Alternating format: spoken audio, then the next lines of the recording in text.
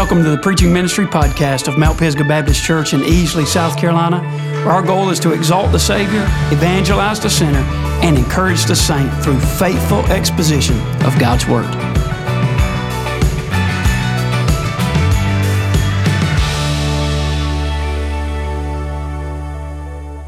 If you want to grab your Bibles and be finding Nehemiah chapter 7, Nehemiah chapter 7. This is our 11th message as we have walked through the book of Nehemiah. We have entitled this series, Against All Odds. After some 70 years of Babylonian captivity, the Jewish people have made their way back to Jerusalem. You'll remember they came under the first wave of Zerubbabel over there in the book of Ezra, and they rebuilt the temple. And then they restored proper temple worship.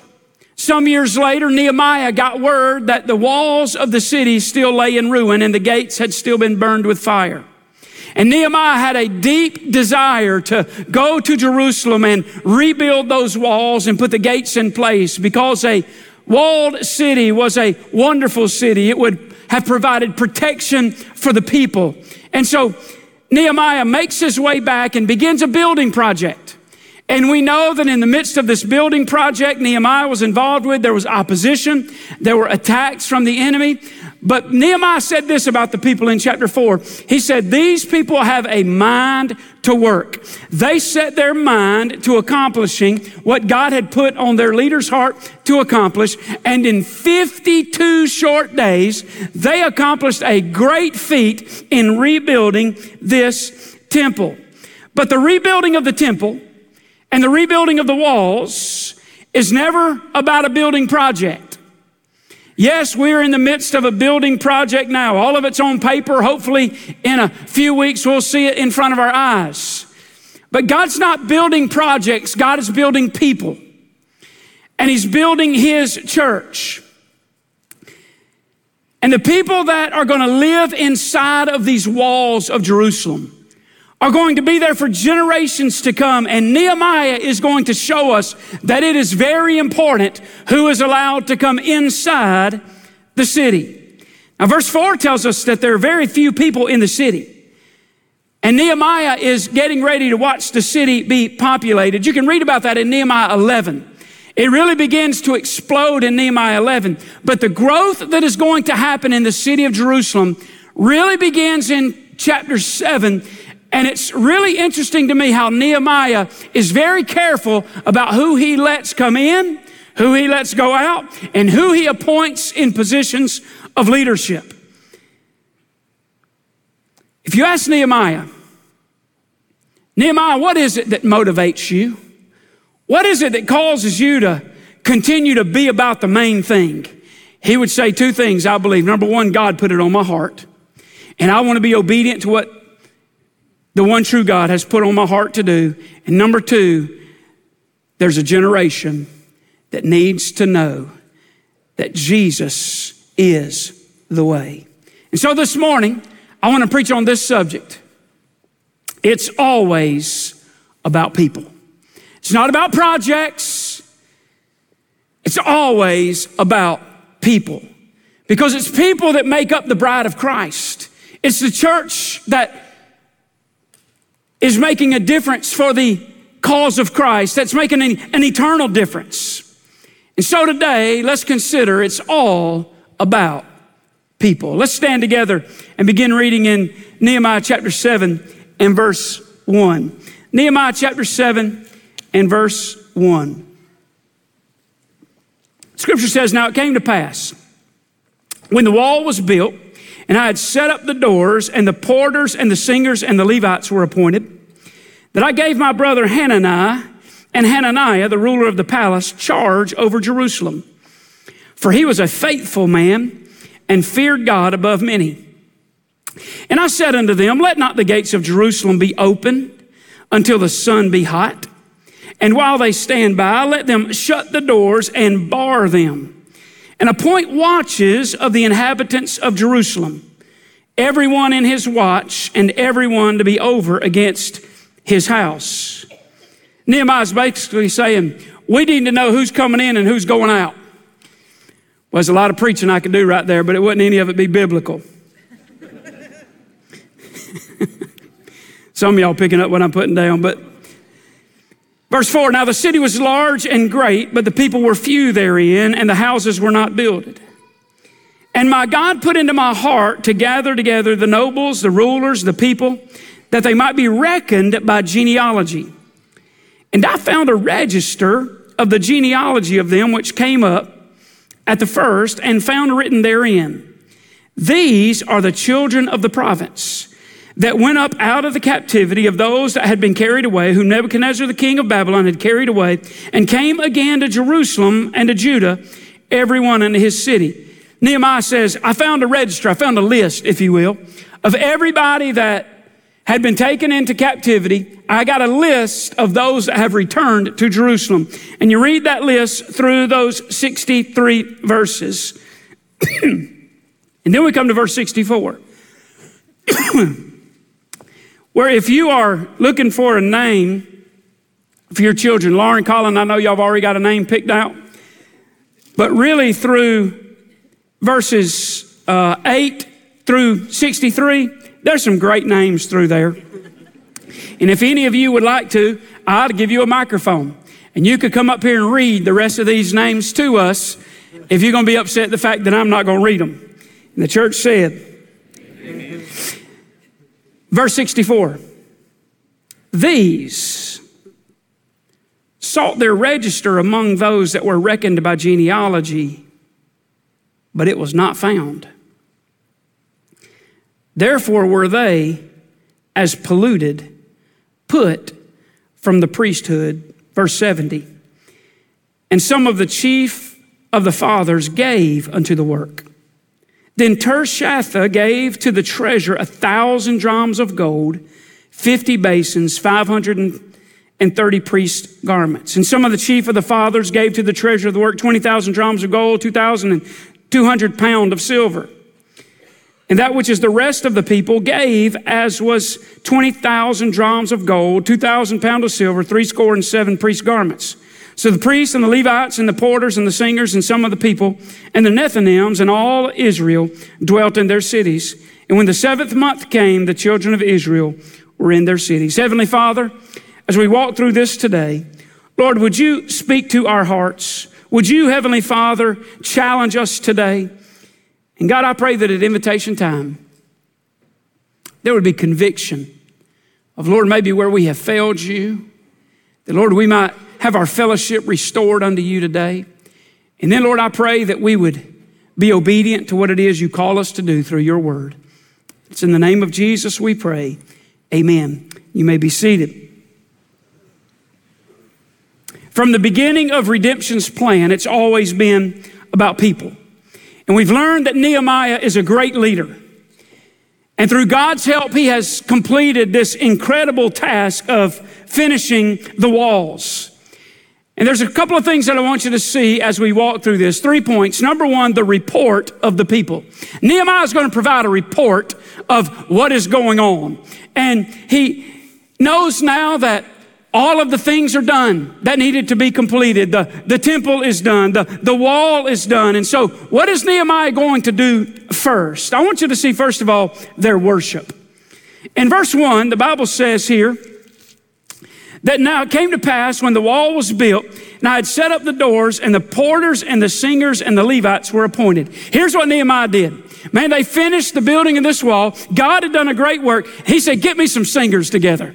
Get me some musicians together. Get me some priests together, because we're going to praise the one who has accomplished this task through us. We're going to worship the one who has done a great work right here in front of our eyes. Because in just 52 days, in the midst of great opposition and in the midst of attacks from Sanballat and Tobiah and Geshem and all of these rascals, we have accomplished what God has sought out for us to accomplish, and it's because of him. And we're just going to stop for a minute and say glory to his name. I'd say this to Mount Pisgah Baptist Church. Every now and then we ought to just stop for a minute and say glory to his name. We've seen God do miracle after miracle in this place. We've seen folks saved. We've seen relationships restored. We have seen God do a mighty work in front of our eyes. And they got together. They had about 400 singers. I told Brother Jeremy, we'd love to have a 400 voice choir up in here, man, and just have 400 people raising their voices. There's something that happens when an entirety of a group raises their voices to heaven and begins to sing. And I can't imagine what old Nehemiah is standing over there doing, man. He's looking at that wall. He's looking at the temple. He's seen all the good things God has done, man. And that choir's just a singing. And I wrote in my notes here, I bet it got on during that service, man. I bet people just couldn't help themselves. People have said to me every now and then, they say, preacher, I'll be honest with you, man. Sometimes I get in my pew, man, and I can't help it. I just want to shout, and I say, what you waiting on?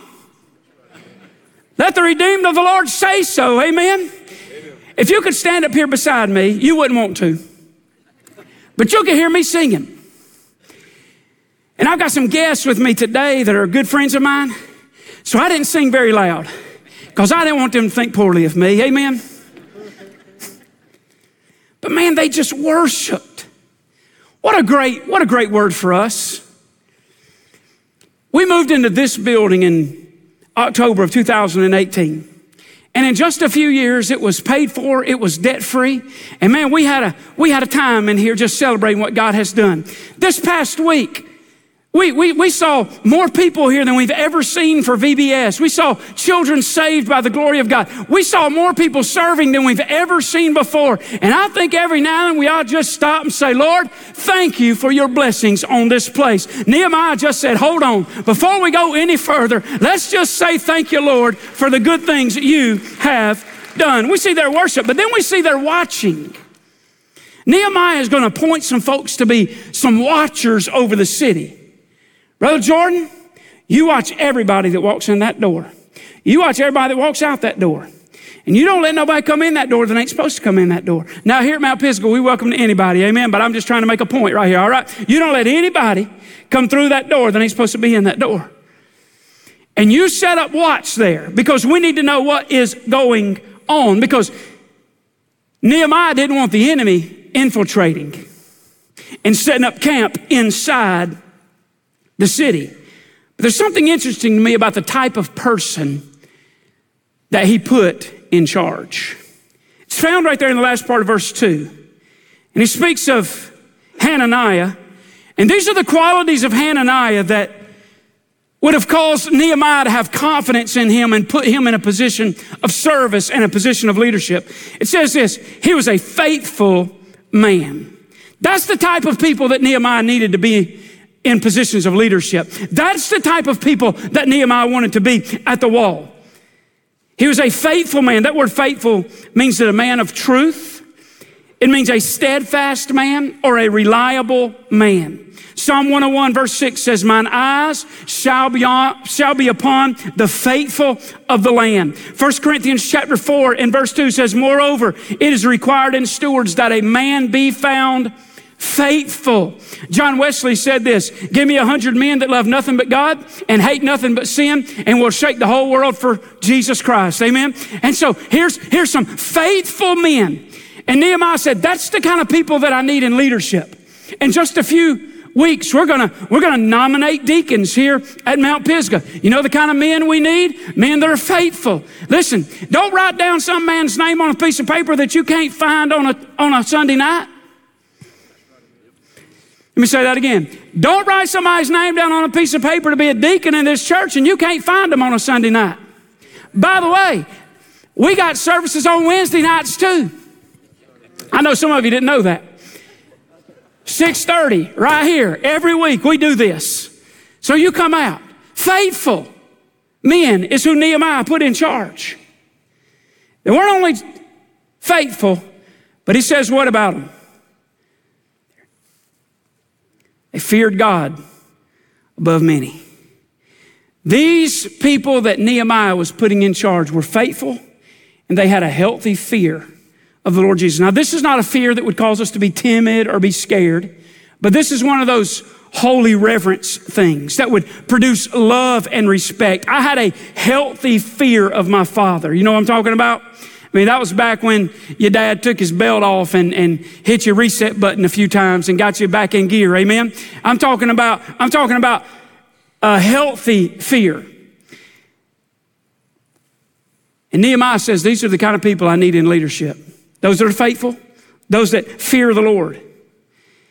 And I want you to notice not only what he asks those leadership guys to do, but he says this to a larger group. Listen to what he says in verse 3.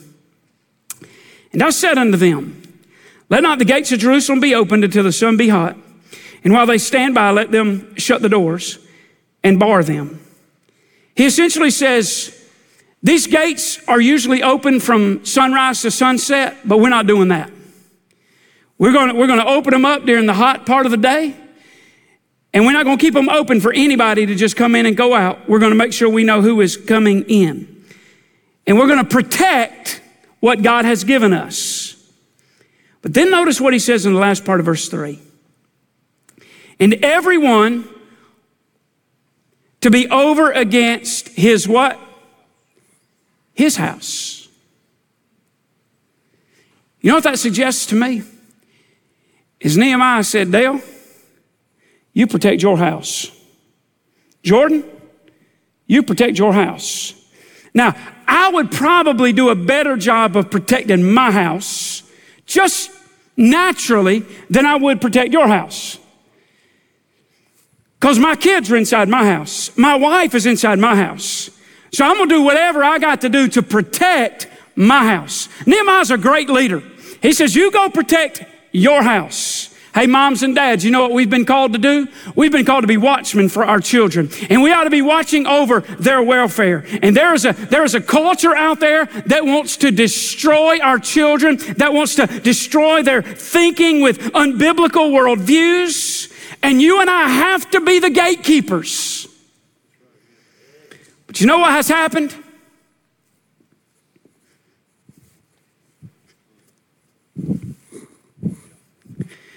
If we're going to be good gatekeepers in our homes, we better figure these things out right here.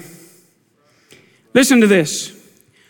42% of children have a smartphone unsupervised by the time they are 10 years old.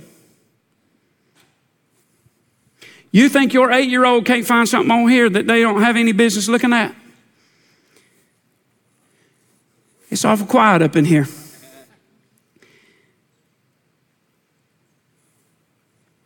%71% of children have a smartphone unsupervised by the age of 12.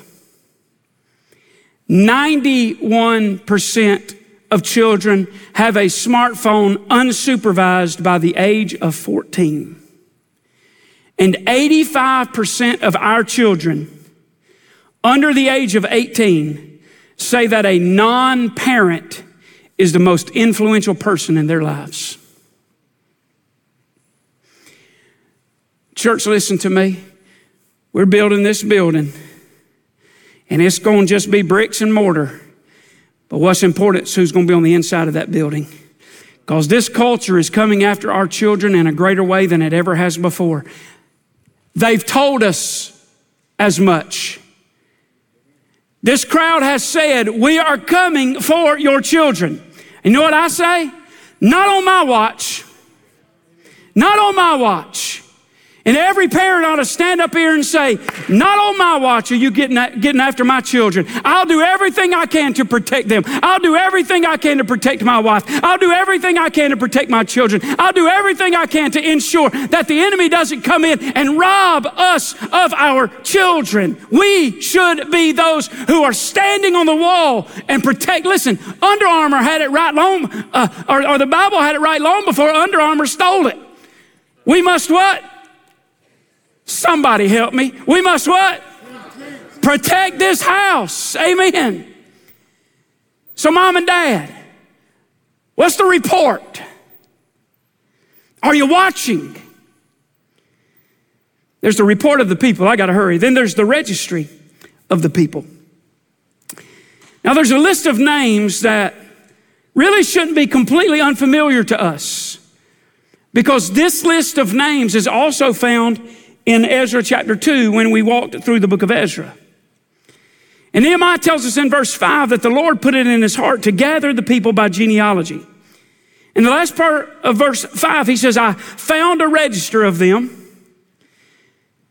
And these are the people who made their way out of Babylonian captivity and came back to Jerusalem to be in service.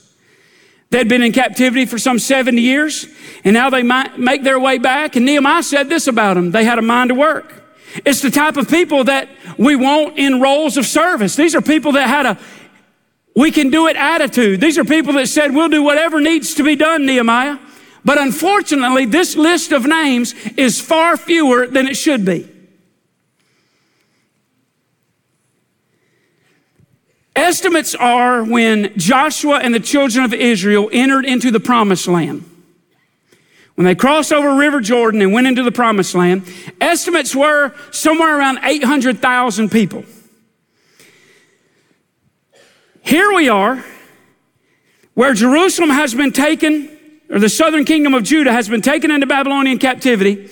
Commentators vary. Some say 1 million people went into captivity. Some say 3 million went into captivity. So I'll just split it down the middle and say there was 2 million, all right? So there's 2 million in Babylonian captivity.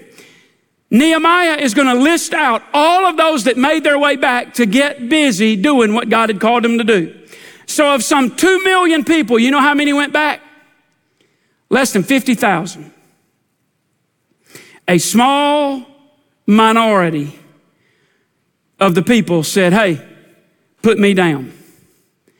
Now, I bragged on our church just a few minutes ago that we had more volunteers during VBS than what we've ever had. But there's a lot more service that happens around this place than just 1 week out of the year. We could use volunteers anywhere. Whatever God's burdened you with, however God's blessed you, we'll find a place for you to serve. I told this story earlier this week because, listen, the truth of the matter is if you're saved by God's grace and God's put you here in this church, you ought to find a place of service. You really should. It would be something that would bring great joy to you that you have not yet experienced. Now, some of you can't serve. Man, time has caused your body to become weak in your prime timer years, but you pray, and we have got prayer warriors all over this church. And I thank God for you. But there were more people that should have been serving in Jerusalem than were. I told this story earlier this week. I preached at a revival several years ago in another state. I preached Sunday morning, Sunday night, Monday night, Tuesday night, Wednesday night. And I noticed it was one of those traditional Baptist churches with the little shotgun pews, you know, center aisle. And I could get down and close to these people, man. I was about this close to them, right? So it's just us right here. I'm preaching. Preach Sunday morning, Sunday night. Well, the pastor's wife was in the nursery Sunday morning, Sunday night. I went back to preach Monday night, Brother Dale. His wife was in the nursery Monday night. Went back Tuesday night. His wife's in the nursery Tuesday night. Well, about Wednesday morning, I felt like I'd done had enough. I didn't know these people. I probably wasn't going to come back anyway. So I just decided I'd let them know it. So Wednesday night, I got up there to preach. And I said, before I preach, I want y'all to know something. Your pastor's wife has been back there in that nursery every single night of revival. She was in there on Sunday morning as well. I think somebody ought to find a place of service in their hearts and go and keep that nursery for at least one service so your pastor's wife can get out here and enjoy some preaching. Nobody moved. I'm standing here going, you know what I did? I killed my love offering is what I did. That's what I did. just absolutely killed it.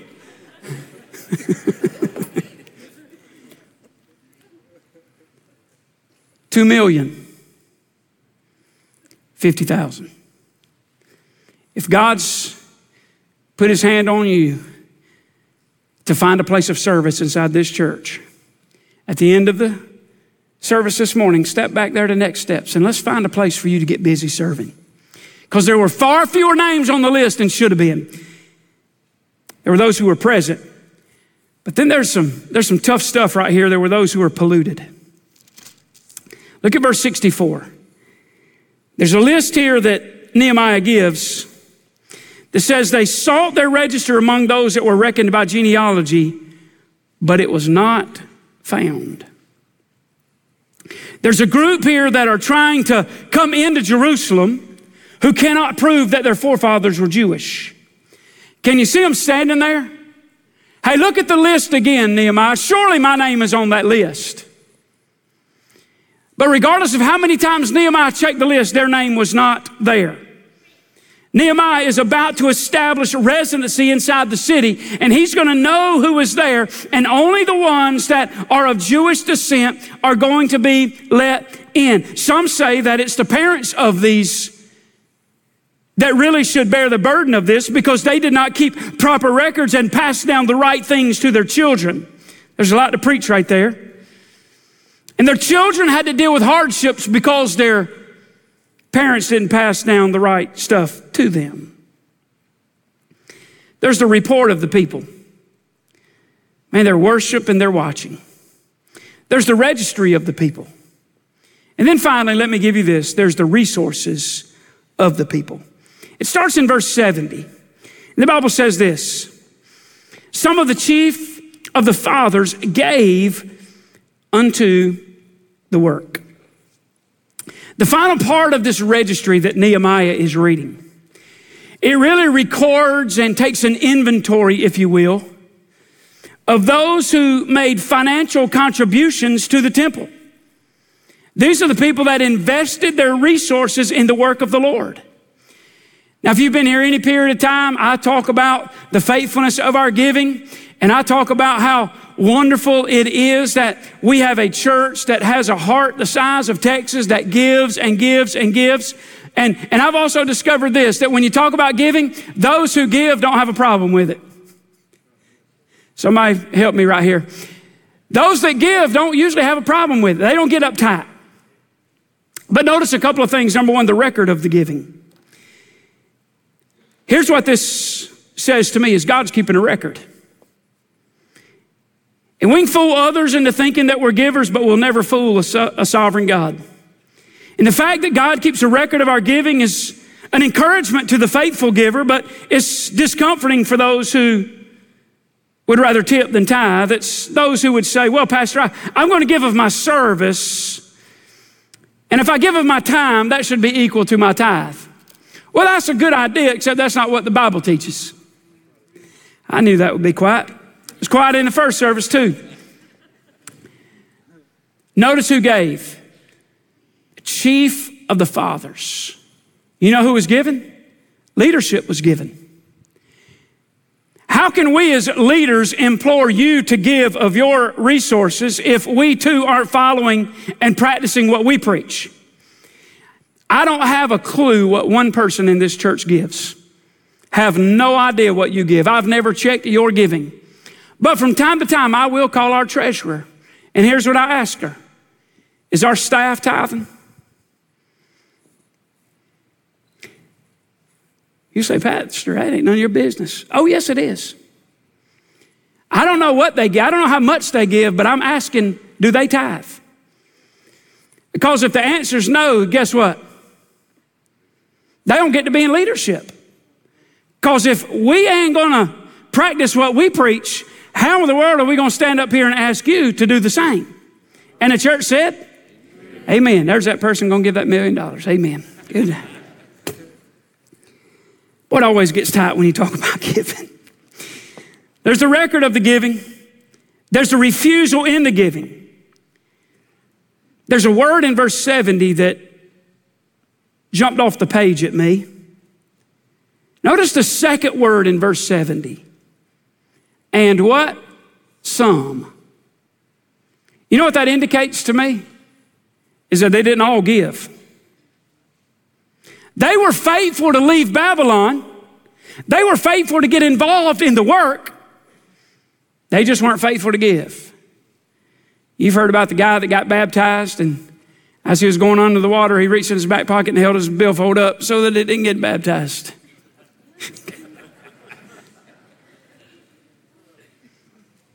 But they were faithful in the work, but they saw no need to invest of their resources.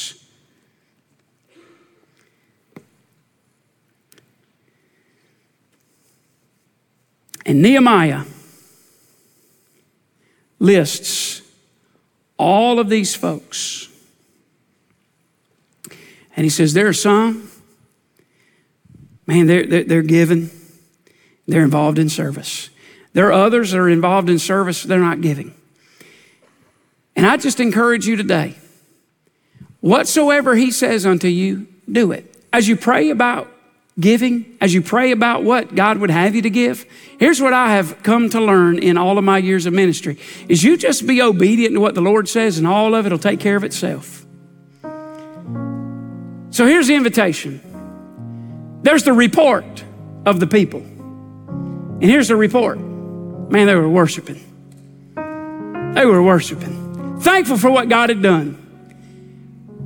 But they were watching. Because they wanted to ensure that the enemy didn't come in and corrupt their children, corrupt their families, and stop the work that God was doing. It could be this morning we got some moms and dads that just want to find a spot on an altar and say, Lord, would you help us with our children to be watching and be on the wall, that the enemy would not come in and have his way with our kids. Help me be a watchman on the wall, Lord. So the report is they were worshiping. They were watching. But the registry, there were some names on the list, some names that were not. And this list is a list of those who were in service. And I know this isn't about salvation in this particular text, but I can't help but think of a list of names, and there were some names missing. You see, there's going to be the book of life that's going to be opened one day, and it's a list of names. And it's those names that are recorded in that book that have been redeemed by the good grace of God. And my question to you this morning, is your name in that book? Do you know where you're planning on spending eternity? If not, I'd love an opportunity to counsel with you, to talk with you. Our pastors will be here to talk with you about that. You just come forward during the invitation and say, Pastor, I don't know that I'm saved. I don't know that heaven would be my final destination when I leave this place. We would love to walk you through the scriptures and help you know how to have a relationship with Jesus. Some of you, maybe God's put on your heart today, it's time to get busy in service right here at Mount Pisgah. I praise the Lord for that. Let's go. Let's get busy. There's the report of the people. There's the registry of the people. And then there's the resources of the people. Here's what you'll find out. Is there was a bunch of people that came together. And as they came together and pooled their resources, God's going to continue to bless them. And maybe today God's nudged you about your giving, about your consistency of giving. Whatever it is He has nudged you about, just be obedient to what it is He's called you to do. We're going to stand to our feet. We're going to have a song of invitation. And this morning, again, here's the invitation. God, help me be a watchman on the wall. Help me to be a person of worship. Lord, I pray you would help me to watch and protect my family. Lord, put my name down on the list of those who want to serve. And Lord, I want to be faithful in every area of my life, including my stewardship. Maybe today is the day that God has for you to join this fellowship. Maybe you need to get your baptism on the right side of your conversion. Around here, we say John chapter 2 and verse 5, whatsoever He says unto you, do it. You come as we sing.